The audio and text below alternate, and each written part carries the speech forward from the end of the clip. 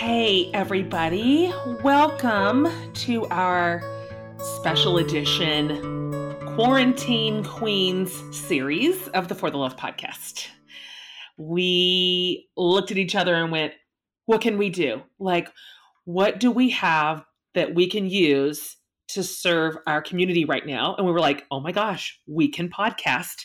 Plus, all these guests are sitting at home and we could probably get them to say yes to come on and lead us well. And they did. So we have been releasing 2 bonus episodes a week in addition to our incredible Ordinary For the Love podcast series, which is Fierce, Free, and Full of Fire, which is absolutely scalding hot right now. This bonus series is for us right now living in these bizarre times. You know what? The team and I were talking, we're like, we need to talk to someone who has been through a really hard thing already. They have hard-fought lessons in their hands to share. Like, we need to speak to somebody who has been to the wilderness and has survived and have come back to tell the tale and lead us well. And I'm telling you, I had one person on my list that I wanted to speak to us as a spiritual leader, as someone who could pastor us through this moment, because I know her. And I know her story, and I know she is a faithful witness to the work required right now. And so if you do not already know Kate Bowler, it is my joy to introduce her to you today. Kate, she's just a real special thing. She's an associate professor of the history of Christianity in North America at Duke Divinity School. I don't know if you've heard of it. It's doing okay. It's like a little university that's doing okay. And Kate is a New York Times bestselling author of several excellent books, but especially for our purposes today, you may want to learn more about her book called Everything Happens for a Reason and Other Lies I've Loved. I mean, on the nose, you guys. She wrote that book after she was diagnosed with stage 4 cancer at 35 years old, which we talk about a little bit today. She also has a podcast called Everything Happens, sort of spinning off this idea, where she talks to people about how they have learned to live inside pain and struggle and loss and hang on to hope and faith and love. So long story short, Kate is exactly who we need right now. Exactly. I want you to follow her on every single social media platform. I want you to sit under her leadership. I'm telling you, I can't think of a better guide. And so grateful to her for coming on the show today. And I think this conversation is going to mean so much to you. And it closes with a very beautiful prayer that Kate prays over us together. And it is just, I'm so glad you're here today. Let me introduce you to Kate Bowler. I am absolutely delighted to talk to you today. Delighted. Thank you, Kate, for coming on the show. Hello, my friend. It's nice to hear you. And actually, it's nice to see you. And I want to tell our listeners what that means. Because what that means, well, why don't you just tell them? Well, it looks like I've been taken captive, but in truth, I'm just hiding from homeschooling by being holed up in my small laundry room. So what Jen can see with her human eyes over Skype is all my unfinished laundry, my collection of bras, the fact that I don't know how to wash silks. I just saw the bras. Oh, it's so exciting. Although I do want to commend you on your use of bins and organizational tools. Like, I see you right now. I see you in an organized laundry room, and I salute. Thank you so much. I'm so honored that you are here with me in this moment in this way. Before we kind of get into some of this, can you just talk for a minute about you, your family, where you are, who is there with you? What do your days look like right now? Just give us that. Give us a little update, a Kate update. Well, I have one tiny human named Zach. So we're doing homeschooling, and I have a deeply introverted husband, Tobin, who is so unclear about why human connection requires 24 hours of togetherness. Oh, buddy. And so the rhythm of everything is so different. I'm trying to figure out, like, what does it feel to give your best gift in a season of really limited resources? Because none of us have any extra. Like, I miss having friends and human Same. touch, et cetera, et cetera. But also just feel so crazy at the same time. So I'm trying hard I realize like every day sort of has like a series of batteries in it. Like for instance, I've had chronic cancer. And so I have a lot of pain. So sometimes like my pain battery is like really low because I haven't had enough like physical therapy and stuff like that. So every day I try to do like a battery check and be like, okay, what am I lowest on? I'm never going to be topped up, but what am I middle on? So what can I afford to let slide for the day? And I try to do the best with what little I have every day and just take it day by day. Oh, that's a really good approach. I was texting with a friend this morning and she was doing a check-in with me. And I was essentially telling her the same thing, but you've put it in such better language that it just depends. And every day feels different. And some days feel like one level is full. And I'm like, oh, look at that. Oh, look at you. Good job, level. And others are just bankrupt. They just like bottom out. And so I think that's a smart approach to kind of do a mental and physical scan every day and go, where am I at? And then behaving accordingly. What does this mean for you right now for your physical health? You mentioned therapy. Is that something that you would normally be driving to and now you don't get to? Yeah, I mean, I normally have about, 10 hours a week of health appointments just because I am one of the fragile people. And so it's just been a lot of, problem solving to figure out like, okay, I can't do this appointment. What can I get online? How do I figure out medication and blah, blah, blah. So like everybody, our bodies are puzzles. And especially when we're glitchy, we're all trying to figure out how we marshal resources and come up with a different constellation of how to live. Totally. So for any of my listeners who weren't already following you, and tons of them do, of course, it's interesting your particular work and voice and perspective right this minute. Nobody wants to craft their life to be a person who really has something to say in crisis. Like, is your life getting worse? You might be interested in I'm like, meet my friend Kate. Oh, that's so true. It's not the resume you want to build, and yet here you are. You've been leading in this kind of zip code for a long time. And so to me, I just want to hear you talk about that because you're a very credible and trustworthy leader right now. And, one thing that you have said is you can still be faithful and afraid. And of course, you literally know this. Can you just talk more about it? Can you talk about what you've learned and why, and how you think it applies to this moment that we're all now living in?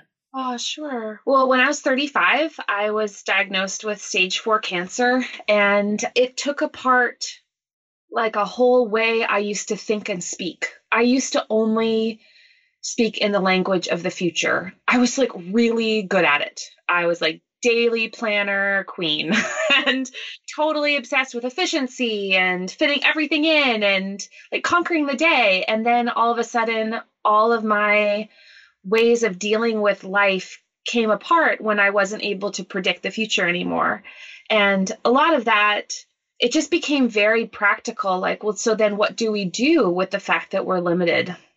Because I had to live scan to scan, I realized that cancer wasn't going to be a crisis. It was going to be a chronic condition, and that I was going to have to figure out new and better language for uncertainty.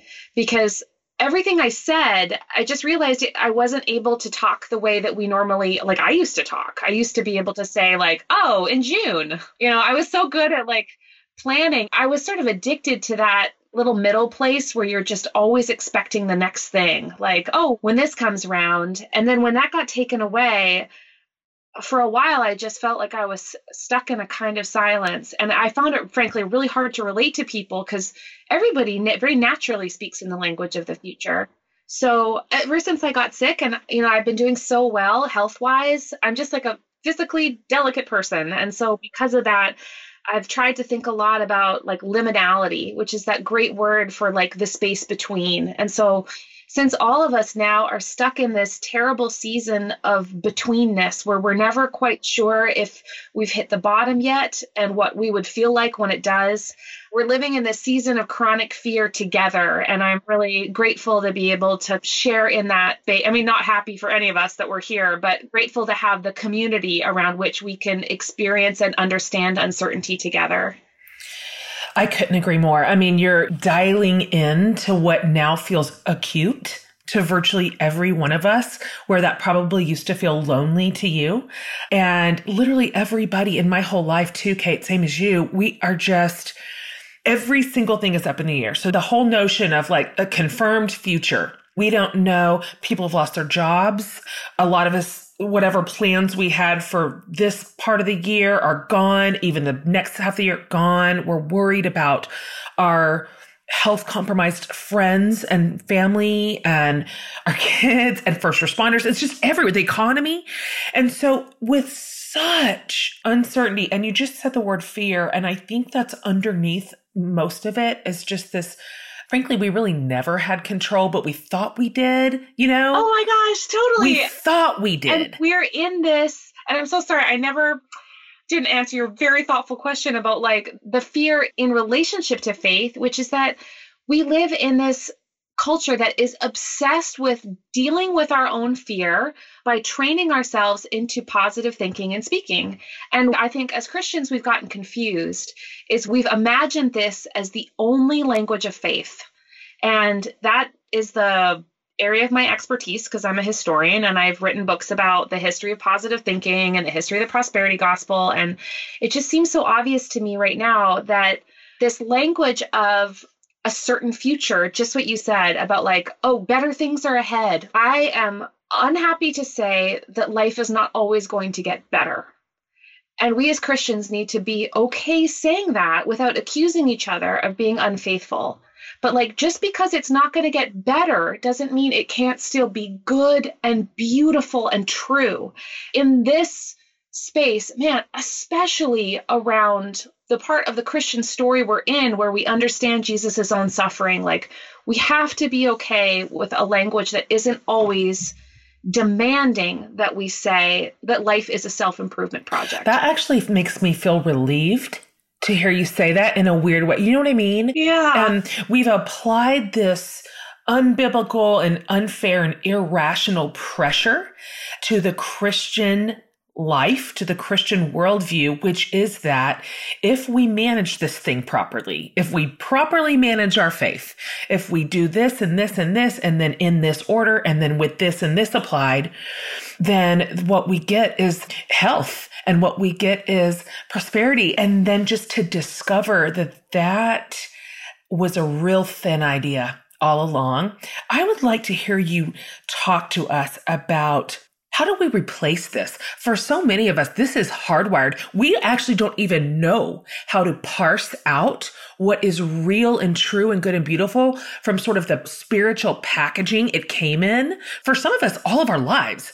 So how can you lead us right now? How can we begin to unravel those two things?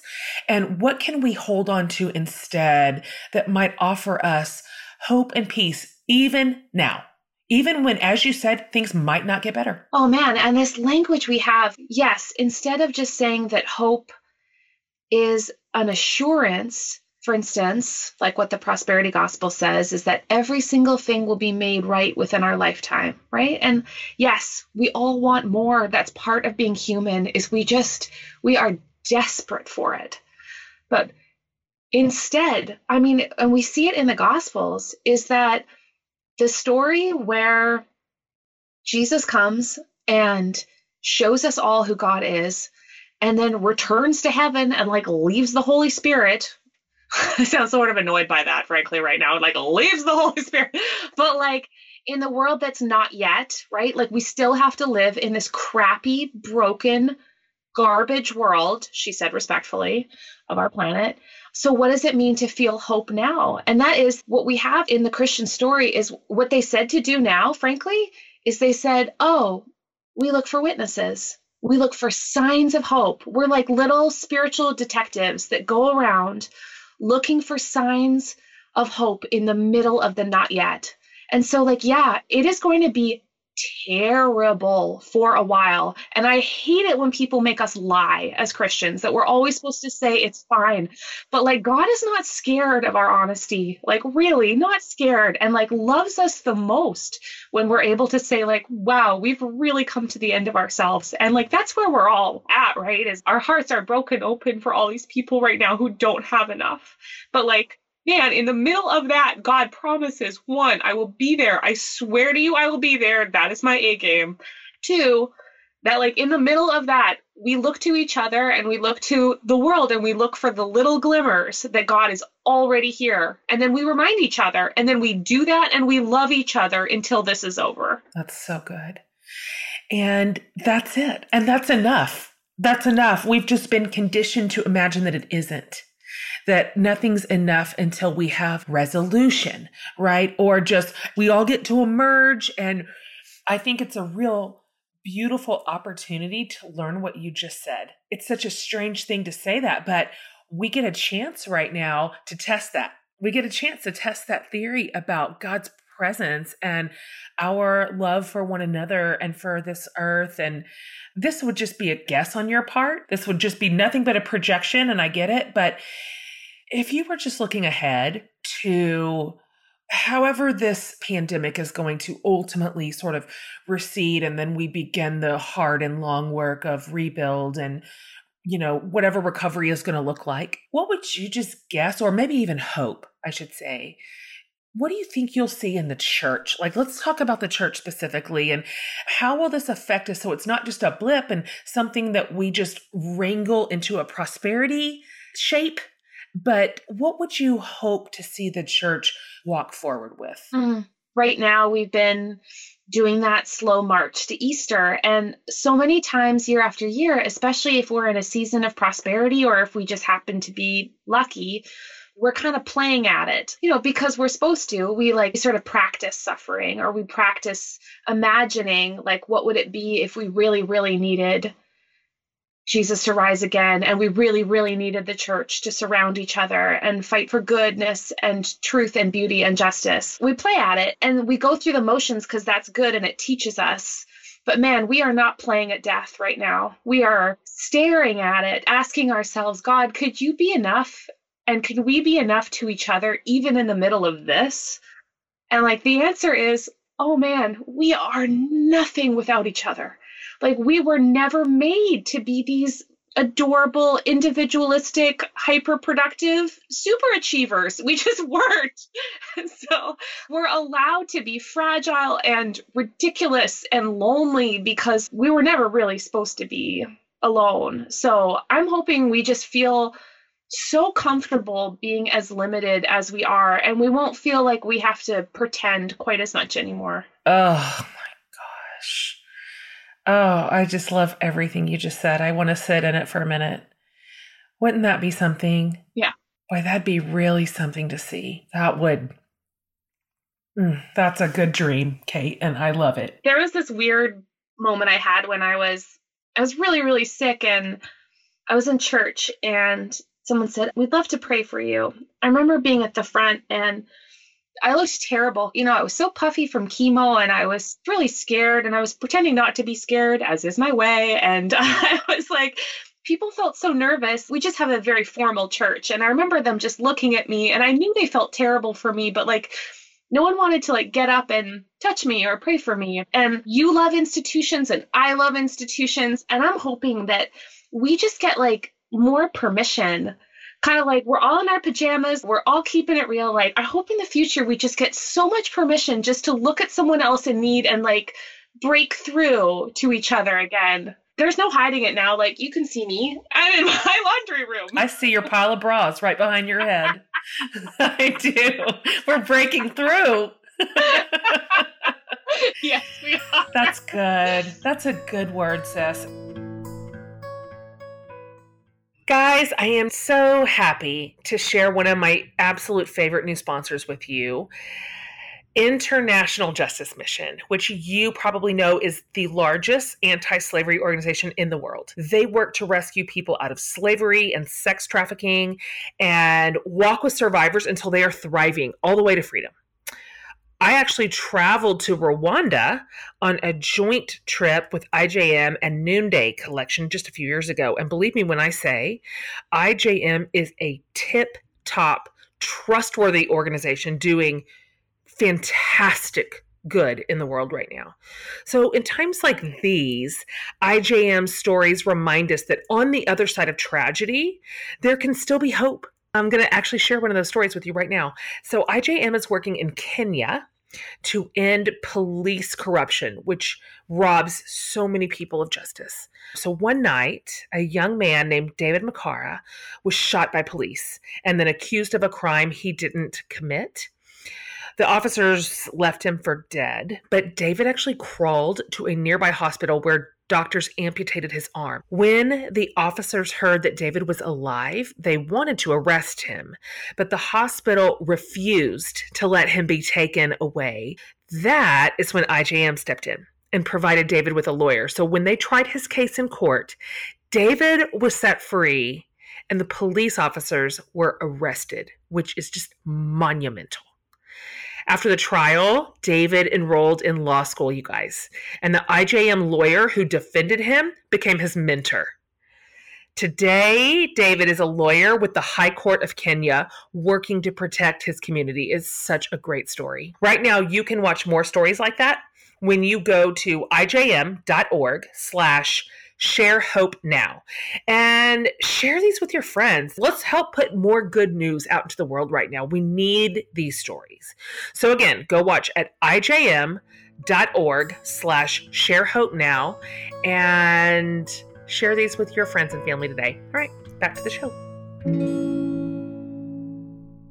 What is serving you right now? Like, you have walked this path already. You've already laid down all the expectations you just casually cherished, like we all do for a relatively pain-free long life. We do that. And you've already sort of gone through this grueling work of learning how to live in today and what to release and what to hang on to. So like, what of all your experiences thus far is really serving you right now? How are you using what you've already paid for? Oh, thanks. Wow, that's such a nice question. I think one of the things I noticed at first was how if you've been through something hard, you're kind of broken open because you can't pretend. You notice when other people can't pretend anymore. And it's been really moving me to feel so comfortable wanting us all to just pray together, frankly, and to recognize who are more vulnerable. Like right now, I think the world is split in two, right? Like the sheltered and the exposed. And I'm sheltered right now. My fragility is nothing in comparison with the folks out there who are daily putting their lives on the line. So just feeling broken open and then like realizing I am in a beautiful position of having stuff to give.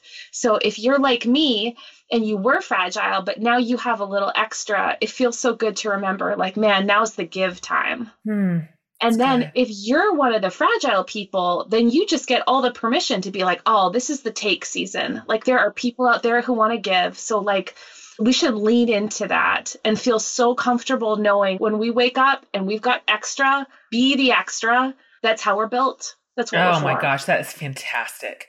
I tell a story that is similar to that. And it's really true. And the beauty of community that is true and good and for one another is that we do get to take turns.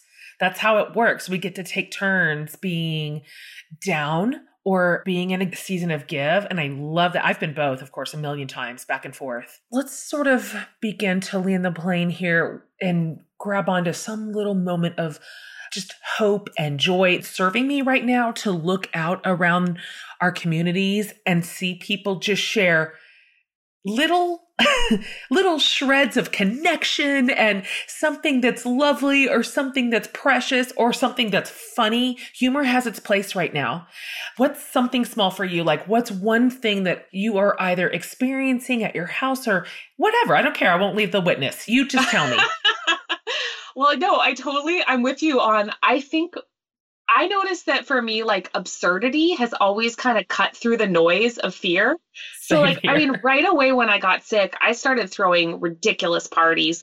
I made gingerbread mega churches to celebrate the life and times of Joel Osteen. Or like I had like a lot of taste test parties for things that were grosser and grosser.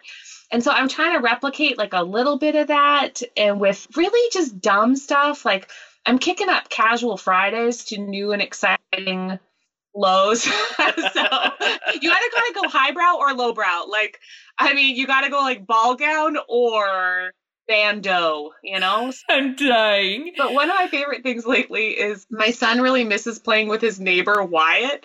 And so he leaves long, just loving, luxurious messages for him. And we just like pin it to all the doors so that when Wyatt walks by, it's just like, we love you. Which is one 6-year-old boy to another. It's so precious. I love you so much. That's so sweet. Oh, that's so cute. Oh, I love that. Boy, it really is something to manage our kids' sadness too, isn't it? Yeah. That is a whole nother level. And, you know, I've got 2 seniors in the house right now. I have a senior in college and a senior in high school. And, you know, their final years just kind of gone right into the gutter. And so holding room any which way we can. I mean, if that means pasting long love letters in our windows for Wyatt, then that's what it means. I think I love you so much because when the wheels are coming off, you steer the car into absurd. That makes me so happy. You know I do too, of course. That's just what I reach for. That's the ditch to be in, I think. I couldn't agree more. Okay. We're going to wrap it up here. These are just quick, sort of right off the top of your head, questions we're asking our incredible guests in the quarantine series. Here's the first one. If you have one, have you either put into practice or discovered any best practice or little habit that's helping you feel sort of grounded and stabilized? Yeah, I grew up Mennonite, so we're super like very low church, but I've been just making up these little liturgies to make a little rhythm of prayer. And so, yeah, that helps me. Little like, God have mercy, Christ have mercy. The formalism really helps, like make a container to put lovely, true things inside. So I've been doing that once a week, just trying to make up a liturgy, and it feels really good. Are you sharing those? Yeah. So we've been trying to put them on Instagram and stuff with little sweet slide decks so people can just like take a minute and do a little liturgy. So I don't know. I'm just hoping that we'll just make some stuff and then we can all practice together. That's great. How about this? And who knows? The answer may be absolutely not. But now that you're just stuck here at your house, I see you inside your laundry room. Is there any project you're like, well, you know what? While I'm here, this is a thing I've been thinking about and now I'm going to do it. Okay, we took apart our fence. Okay, so we're like straight up Mennonites, right? So we get dangerous very quickly with our construction. So I had to talk Tobin, my husband, out of, he used a rope to climb up to the second floor. And then he wanted me to pass him a ladder for the second floor. And that's when I was like, no.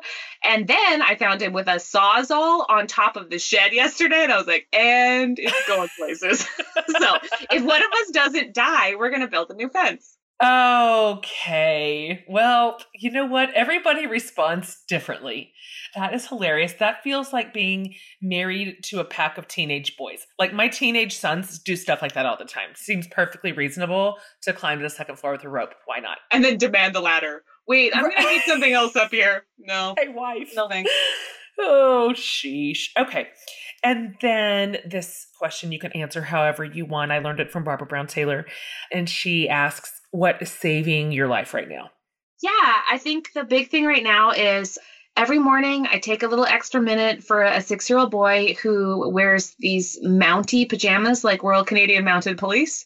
And he gets into bed with me with his giant python at 7 a.m. And I pretend he's my stuffed animal.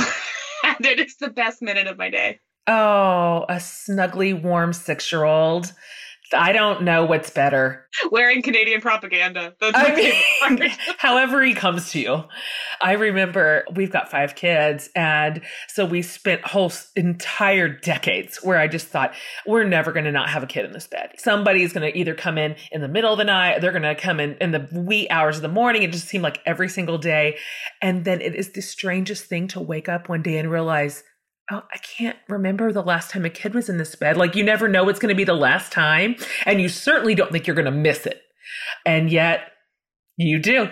You do. So I have a little pang of envy for your 6-year-old May I offer snuggler? You a humiliating alternative, which is, and I've never admitted this, maybe it's because I especially love you and also you were seeing me in this state of disrepair. The day after I got sick, it was the first day I was at home, I was in bed and it was like 2 a.m. and all of a sudden my husband could hear a drawer slide open on my side and he was like, Kate, yes? He's like, are you taking out your stuffed animals? Kate. Yes. So I think when times are tough, everybody needs a lovey. Listen, there are no rules and there's certainly no shame. You open that drawer, you get out those stuffed animals. I love that so much. I love you too. And I'm so grateful for who you are and just your leadership in the world always, and especially now. But I wonder if as we close out, would you just mind praying for us and with us and kind of over us? Oh, I'd love to. Thank you.